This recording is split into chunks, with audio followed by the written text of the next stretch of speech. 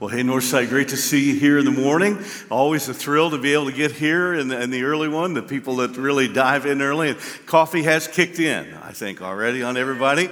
Yeah, well, great to see everybody. And we continue in this series. We want to take a moment to welcome the folks in the video venue here at the 945. Would you make sure they feel really welcome? Glad to have you guys in the house with us.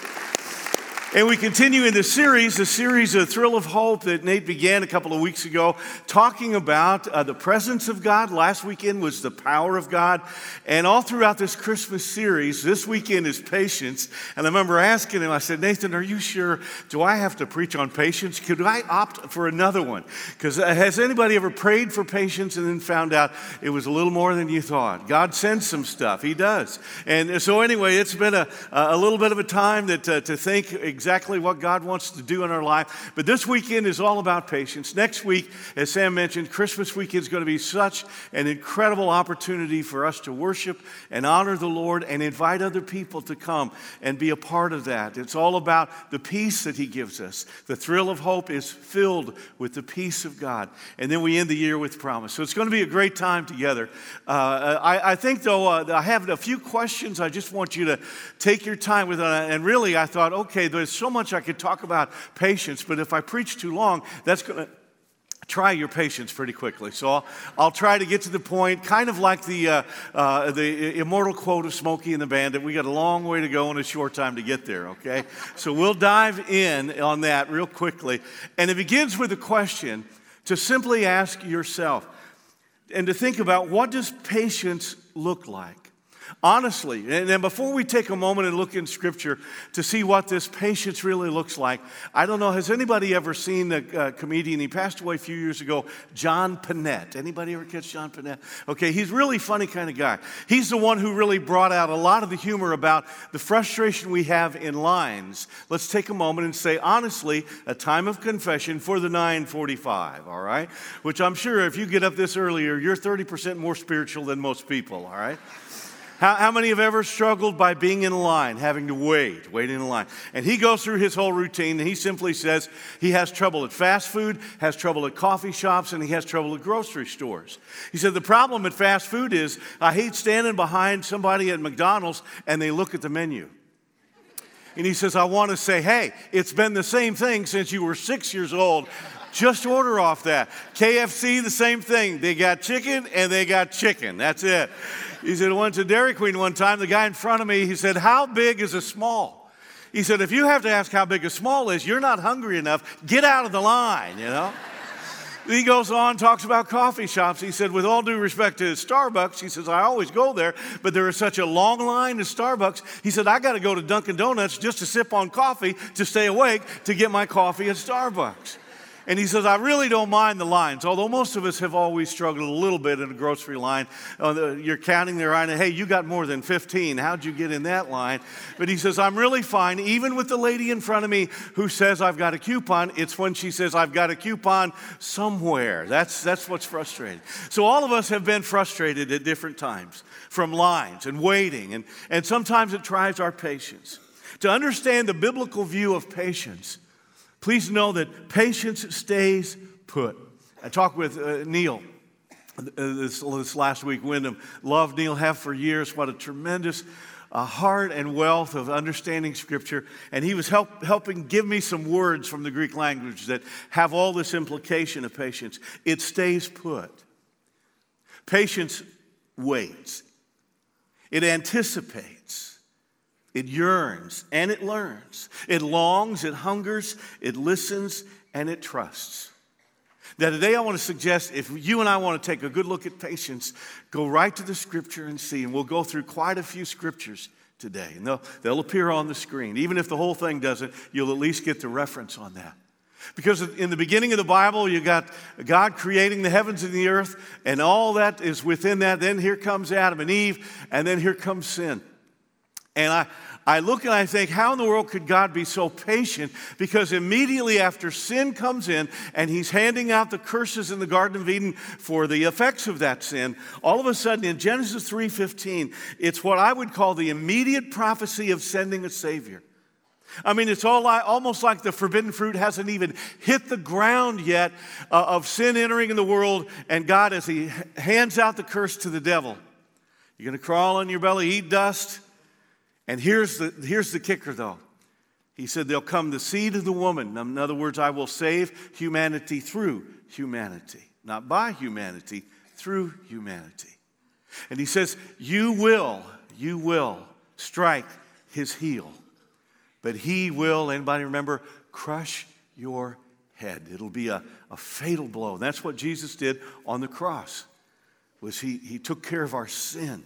He destroyed the power of sin there. And by raising from the dead on Easter, on Resurrection Day, he overcame death. So God begins in this patient way, saying it's going to take a lot longer than I thought, but I'm going to begin that process. You look in 1 Corinthians 13, and at most weddings you will hear this quoted, love is patient, it's kind, not jealous, boastful, proud, or rude, not irritable, keeps no record of wrongs. Now Paul says patience became personal for him because in his account, 1 Timothy 1:16, he talks about how God called him, even though he was very far away from God. He thought he was serving God greatly. He said, God had mercy on me so that Christ Jesus could use me as a prime example of his great patience with even the worst of sinners. Now, he's just not beating himself up for no reason. He killed Christians. He left families husbandless and fatherless. Just because a man was a believer, he would have them stoned in his form of Jewish aggression, thinking he was doing what was right. And he said, so when God got a hold of me, he picked the worst. He's patient. He's literally saying if he's going to be patient with me, he's going to be patient with anybody. I remember years ago, Nathan was in college, and he had a chance to preach on representing the school, the Bible college where he was at in camp. And we were talking on the phone. He said, Dad, I got to talk about the will of God. You got any thoughts and ideas on that? I said, well, it's, everybody gets a little weird on that. I wonder what he wants me to do today. I wonder what he wants me to do in this next moment. I said, but please remember this verse, Nathan. 2 Peter 3:9. Here's what God's will is. It says the Lord isn't really being slow about his promises, some people think. No, he's being patient for our sake. He doesn't want anyone to be destroyed, but he wants everyone to repent. That's the will of God. Is that not only all of us here today come to a point of faith and repentance and trust in his Son, but all of your family and all the people that you have an influence on, that is his will. He wants people to come to a knowledge and a point of salvation and trust. So, if that's his will, what can I do about that? How can I join in that will? How can I partner with that mission? Now, the next question is, what did it look like for the ones who prophesied about Christmas as prophets, and even for the angels? I've always wondered about that. How patient did the angels have to be if they knew Jesus was coming to the earth, all right, any moment now, and they had 9 months to rehearse on this whole thing before they sang for the shepherds on the hillside and just acknowledged, joy to the world, the Lord has come. What was it like for those who wrote? Here's what Paul says in Galatians 4. He says, when the right time came, God sent his Son, born of a woman, subject to the law.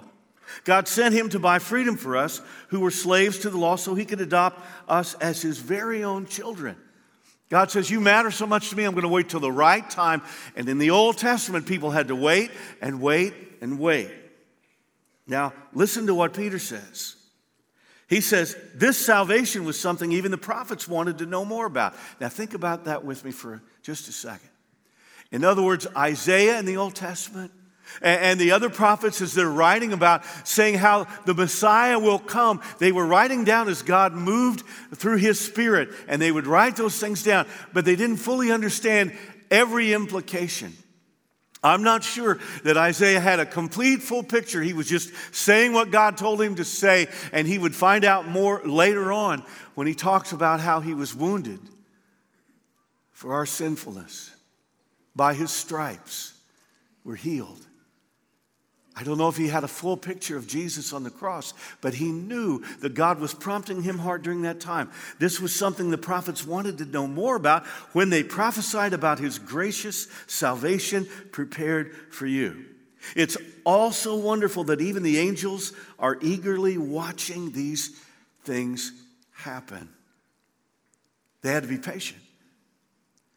You and I sometimes struggle when we don't know exactly what's going to happen next. I'm the same way as you are.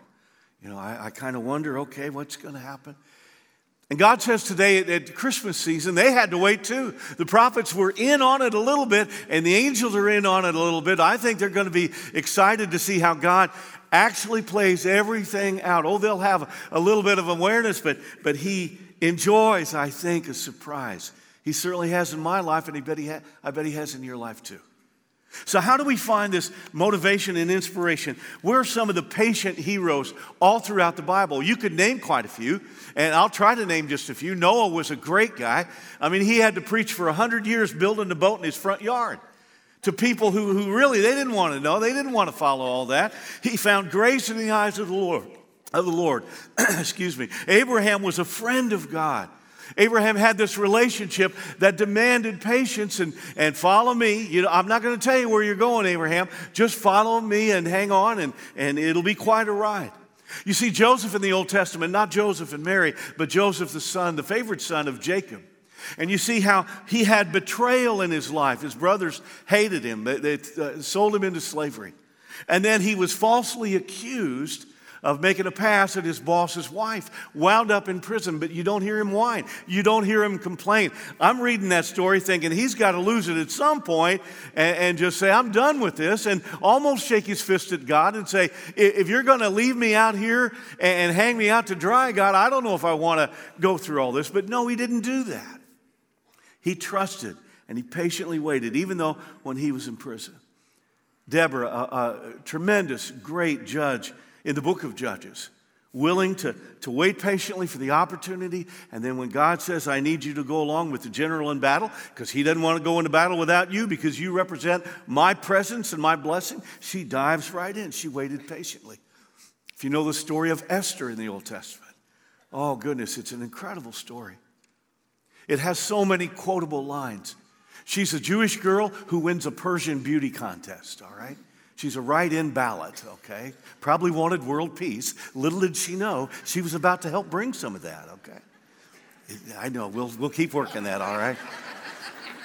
Didn't fly last night either. I don't know why I tried it again, okay? So all of a sudden, she finds herself in a position of influence. And her cousin, who is like an adopted Uncle Mordecai, who's in the Persian government, when he hears of the threat to God's people by a guy named Haman, a pre-Hitler fella, he tells her, he doesn't push her, he just says, who knows, Esther? Anybody know that phrase? Why you have come to royalty for such a time as this. Would you say that? For such a time as this. Okay. Turn to your neighbor and say, for such a time as this. Turn back and say, what are we talking about? What are we talking about? Okay. But we all have to look in those moments, if we're patient, for such a time as this. And I'm telling you, if you can go through your life and we can encourage and help one another go through our lives, realizing that maybe I'm right where I need to be, even though it's not where I want to be. But God has me right here. Esther was patient. She waited for the right time to tell the king. She just didn't rush because it was against the law. And the other quotable in the story of Esther, she says, okay, Mordecai, I'm hearing you loud and clear. Even though he dequeened the last gal, that's how I'm here. He got rid of her because she was just a little bit too much telling him what to do, probably. And she says, I will go to the king, even though it's against the law. But before I do that, I'm going to fast with my ladies' Bible study over here. My handmaidens, they fasted for 3 days. She said, then I'll go and I'll talk to the king. And if I perish, I perish. Man, patient, passionate, following God. Job, the poster boy of patience. He waited for God to speak. Got some bad marital advice he didn't act on, fortunately. I mean, lost the kids in a terrible storm, lost the livestock, lost all of his wealth. Then he loses his health. He gets boils. top of his head, bottoms of his feet, to the bottom of his feet. And his wife, in a comforting way, says, why don't you just curse God and die? Just pull the pin. Just get out of here. Let it go. He'd already told her and defined the moment after such a great loss before his health went. He said, and I bet you could say it with me, naked I came from my mother's womb, and naked I will return to the earth. The Lord gives, and the Lord takes away. Now, if he would have stopped there, it would have just simply been easy come, easy go. But he says, the Lord gives and the Lord takes away. Blessed be the name of the Lord. I remember the song we used to sing 5, 6 years ago. Blessed be the name of the Lord. You get to the bridge, past the verse, past the chorus, you get to the bridge of the song. And it just simply says, you give and take away. You give and take away. Then the phrase, my heart will choose to say, Lord, blessed be your name. See, that's a defining moment. Our circumstances don't define us. They only reveal us. We get to define who we are and who he is. And talk about those who were patient. Now, there were some that struggled. Moses, godly man, patient man, but he had a little bit of a bad moment and he misrepresented God to people in Numbers chapter 20. I thought for a long time, okay, you're not supposed to get mad, and if you do get mad, don't hit anything. That's what I thought the problem was. That wasn't the problem. God wasn't mad and disappointed in Moses because he got mad. It was in this moment of representing God with the staff that he had given him and says, okay, when you touch that rock, water's going to come out. And in that moment, Moses, you're me. In that moment, you represent me so strongly. And rather than represent God as gracious and patient and gentle and touching the rock and letting the water come, they're still going to get a drink. They're still going to get the water. But Moses just he tees off, bam, hits that thing. He was mad. We could take a little time to talk about all the things he was mad about, but we won't. That would keep us here a long time, and it would test your patience if I go that direction. So I'll stay here, okay? But Moses had this moment of impatience. Saul, he was impulsive as a prophet and king. He wasn't a prophet. He took on that role. It says, look at the time. Samuel's not here. We got to get this thing started. I got to do my deal. He's not here. I'm going to do his. And he impatiently thrust himself into doing what God hadn't called him to do. David took what wasn't his in an impatient, impulsive moment. Instead of him just saying, you know what, I don't feel too close to the few wives I got, but my neighbor's wife is awful pretty. A moment of indiscretion that plagued from the circumstances that came about, consequences after that from 2 Samuel 12. Solomon, great, wise leader. But if you know the whole commentary in 1 Kings chapter 11, he was impatient with the commands of God. God said, don't intermarry. God's fine with any form of ethnicity blend. He doesn't care about that. And I can see it all in Scripture. He celebrates that. It's wonderful. But he says, don't mix faith and non-faith. Don't mix an allegiance to me and a calling by me with pagan idols in marriage, because it won't work. And Solomon looked to heaven and pretty well said, make me. He insisted, the Bible says, on having all these political marriages and all that moment of impatience, and it leads to stubbornness and to rebellion. His pagan wives turned his heart away from God. Then there's the Martha Stewart moment in the New Testament, all right? Just checking again. And Martha, she's just a little impatient. And she's doing all the hard work and says, come on, Lord, you should have Mary help me out here over here. And Mary's just listening carefully. It's just a moment of impatience. Always remember that anytime you start your prayer to the Lord saying, hey, it's not going to go well, okay? Just wait. She just got a little impatient. Let the wrong thing become the most important thing. Now, think with me, what kind of questions do we ask ourselves when we're impatient? Let's say, I remember the days on Grant Line. Anybody remember when we would be stopped by a train? Okay. All right, to be trained kind of, you have to wait a little while. We lived in Danville, Illinois for 5 years in the 80s.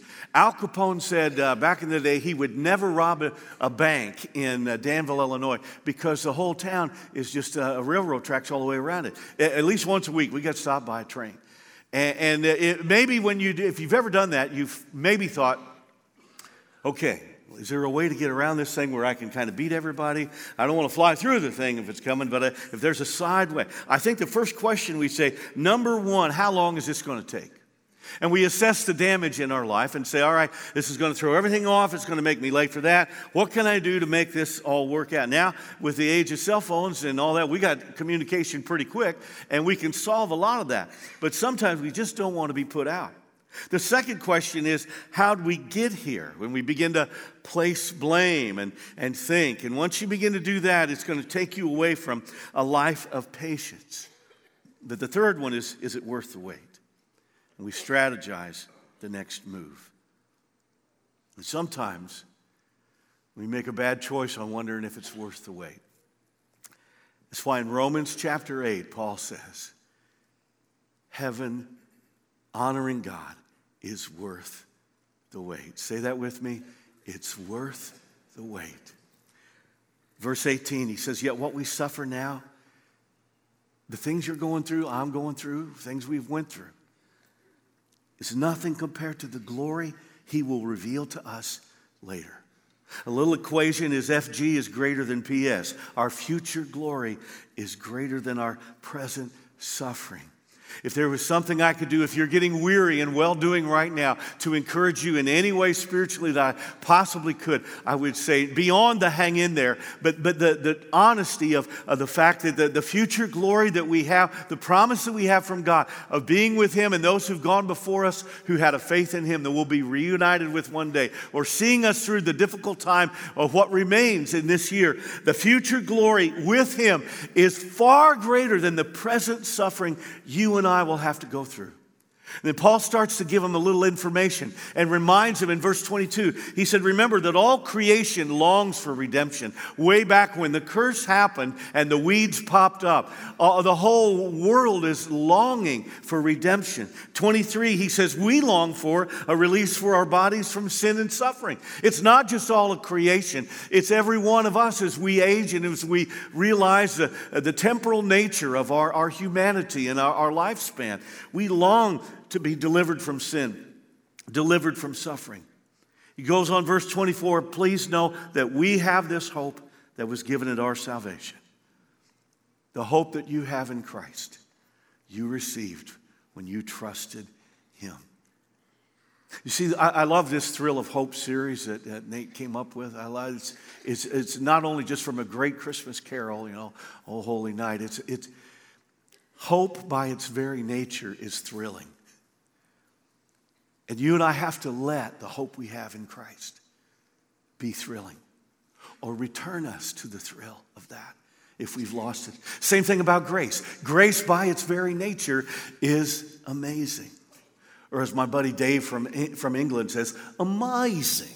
He says all the time. It is. Grace will always be amazing, and hope, when we hold on to it, will always be thrilling. He says in verse 25, if we look forward to something we don't have yet, we must wait patiently and confidently, and it just means that we have to hold on and let God do what he's going to do. So what are the basics and the sequence we need to understand here? Okay, what happens, and if you're writing anything down, this would kind of be your 1, 2, 3, 4 of the whole thing. The first thing is, our faith must be present. Say that with me.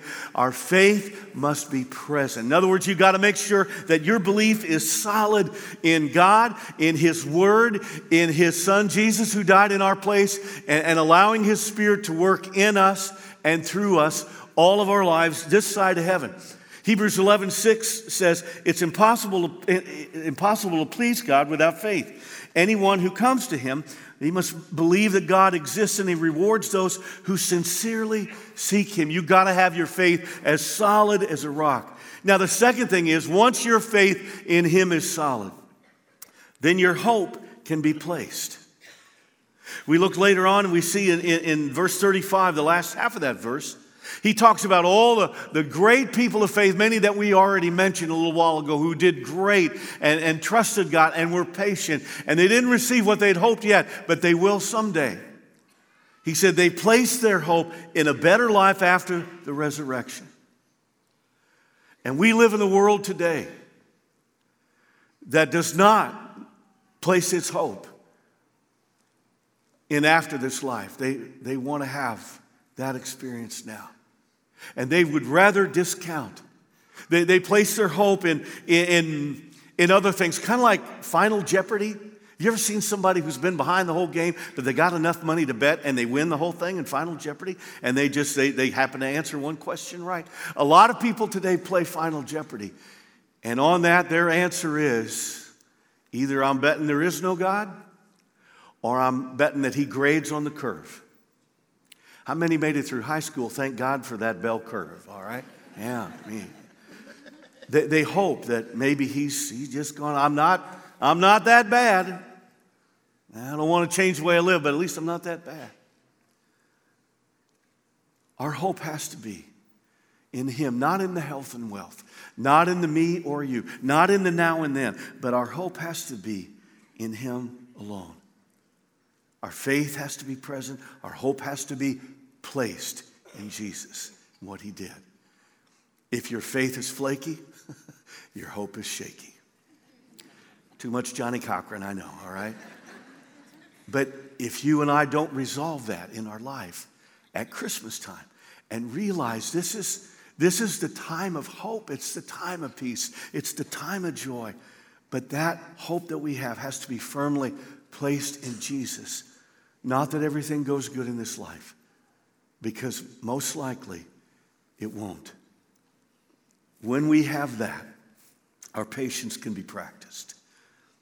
In other words, we can allow the Spirit of God to work in us and enter into a disciplined lifestyle, allowing that to happen. Galatians 5, the Holy Spirit produces this kind of fruit in our lives: love, joy, peace, patience, kindness, goodness, faithfulness, gentleness, and coming in last in my life and most everyone else's, self-control. But it's in there, and there's no law against these things for us to practice. That's the blessing of community. I need help practicing, letting the Spirit bring these things in my life, and it will come from you and those close to me. You will need help doing that. We all need help. That's the beauty of that. We get to practice and let the fruit of God's Spirit work in our life.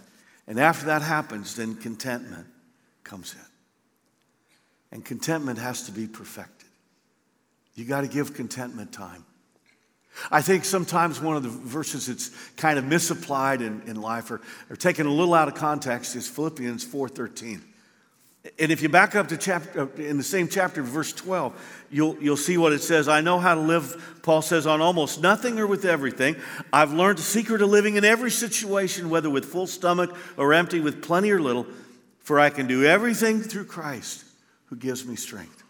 Now, he's just said before that, I can do without everything through Christ who gives me strength. I can survive anything through Christ who gives me strength. With all due respect to winning the sectional and the World Series and any other major accomplishment, great, good for you. God gives us the strength to do all that. But Paul says it's in the context of contentment.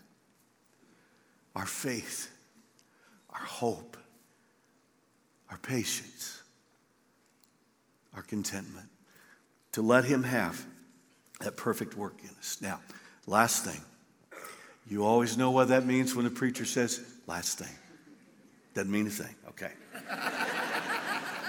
It means he's trying. It means he's trying. Okay. Think with me. What happens in your life and mine while we wait patiently? Are we marking time? You know? Just hearing the drum in the background, marking time, not going anywhere? Or are we getting bored? Or what's happening? Let me suggest today, while we're waiting patiently, while we investigate and say, God, I'm going to dive in here, he can cultivate. Let me explain. In Acts 17, the church of Berea, the Bible says they looked through the scriptures in the Old Testament, and they're just looking at the scrolls, making sure what Paul and Barnabas was telling them about Jesus was true. You and I can investigate and look deep and study and learn so much while we're waiting for God to move or give us permission. Now, it also, I think, implies that He can cultivate something in your heart and life. In Isaiah 40, it says, those who wait upon the Lord will renew their strength. They'll mount up like wings of eagles. They will run and not be weary. They will walk and not be faint. That word in the Hebrew language for wait is very similar to a word called that's also translated weave. So many folks in the Old Testament culture would understand that the weave and the wait, it wasn't always hand in hand, but it just sounded so familiar and similar that they could easily put that together. I remember when our oldest granddaughter, Bella, was here with Rachel. They were back from Romania. She was only 3 years old at the time. And we're down at Sam Peden Park and swinging. I'm pushing her. And I just kind of go, whee, just a little kid like that. And she, the nickname for me is Boo Boo. It's Bunique, and Grandpa in Romania. She's Boo Boo, Boo Boo, louder. Whee, louder. Whee! As loud as I can. Rachel comes on over and said, Dad, what are you doing? I said, she wants it louder. I don't know. She said, no, she's confused because the word in Romanian for higher also means it can, right next to louder. I'll be over here, I don't know how I got that wrong. And so, okay, now Bella, tell me what it really means on that. We can weave those things together, and that's the implication even within the language. As you wait, God weaves things into your heart. Now, while we articulate, all right, and while you're waiting, you can be thinking through. For many of us who go to a doctor's office, have to wait for a few minutes or wherever it might be, you haven't slowed down until then. I know, I've been there. And I just slow down for a minute, and you can blow the time looking at your phone or maybe in a magazine, or you can just think for a second and see what all is coming up. When we articulate, He can orchestrate. In John chapter 4, the woman at the well, she'd had some time to think. She'd had some failed marriages. She was pretty much left alone by most of society. She had time to articulate. She had great faith.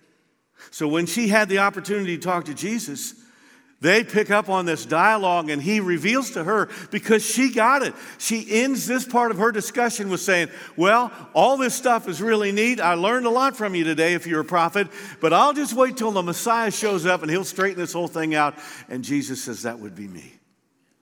Beautiful talk. But she had articulated her faith. You and I might need to do that right now. And then He can orchestrate our path. He directed her path that day. In Romans 8, Paul says, God works all things together for good, for those who love Him and are called according to His purpose. Now, the last one here is while we fascinate, if you will. In Luke chapter 2, verse 19, I love what it says about Mary. Mary, an angel visit, all these things, birth of Jesus. She gathered these things together. She treasured them in her heart. She pondered on them. She fascinated at the work and the will and the grace and the blessing of God. We need to do that. There's an old hymn I remember growing up. It's tucked away. Nobody sings it anymore. Haven't heard it in years. Called Love Divine, All Loves Excelling. Joy from heaven to earth come down. It's kind of real formal, high churchy kind of a thing. Needs a pipe organ in the background on that. And in the very last phrase of that old hymn, it says, lost in wonder, love, and praise. How do you get lost in wonder? You wonder. You fascinate over the things God has done. And that's what she did. And while we're waiting patiently, fascinate over the mighty things of God. I love the old hymn, I stand amazed in the presence of Jesus the Nazarene and wonder how He could love me, a sinner condemned unclean. Or probably one that's in the top 10 in heaven. O Lord my God, say the words with me if you know them. When I in awesome wonder consider all the worlds thy hands have made, I see the stars. I hear the rolling thunder. Thy power throughout the universe displayed. Then sings my soul. See, when we fascinate and wonder and get lost in the wonder of God, it's amazing. Remember this song, Christmas song? Oh, goodness, I bet 30 years ago it was written, Mary, Did You Know? I love that. Written by Buddy Green, Mark Lowry. And they just were wondering, what did Mary need to know? Does she even know? Can she even imagine all of that? I remember several years ago, we had a couple of musical things switch around, and we needed a little something special, and we wanted to involve the congregation and everybody on a Christmas Eve service a little differently. And I thought, okay, we need to write something. And, how about something of Joseph's perspective on all of this? You know, if it's a Mary, did you know? Joseph, did you know? But mine came out a whole lot different, okay? Well, I was running down the road trying to loosen my load. Got a pregnant woman on my mind. Mary, my fiance, sings just like Beyonce. Got to get to Bethlehem on time. You know, it didn't really fly that good. But I was proud of, I'm standing on a corner in Upper Macedonia. Such a fine sight to see. It's a star so bright on a pitch dark night, shining right down on me. Okay, that's enough of that one, all right? And please, don't encourage that.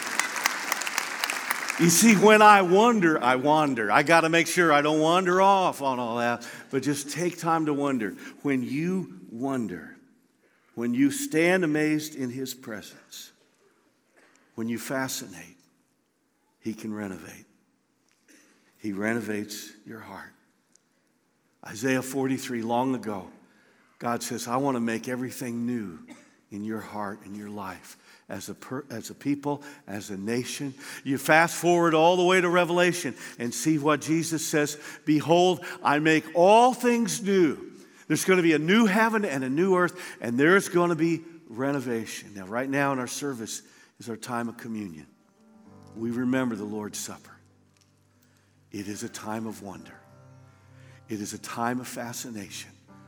And as Jesus' close friends came together for that holy defining moment, I'm sure they were a little confused. Isn't this typical Passover? Wait a second, He's breaking the bread, giving it to each of us. And He's saying, this is my body, broken for you. Take and eat. And as you do, remember me. He said, this is the new covenant in my blood. And He passed the cup around. Take and drink it. And when you do, remember me. May we fascinate and wonder at the mighty love of God right now as we celebrate the bread and the juice.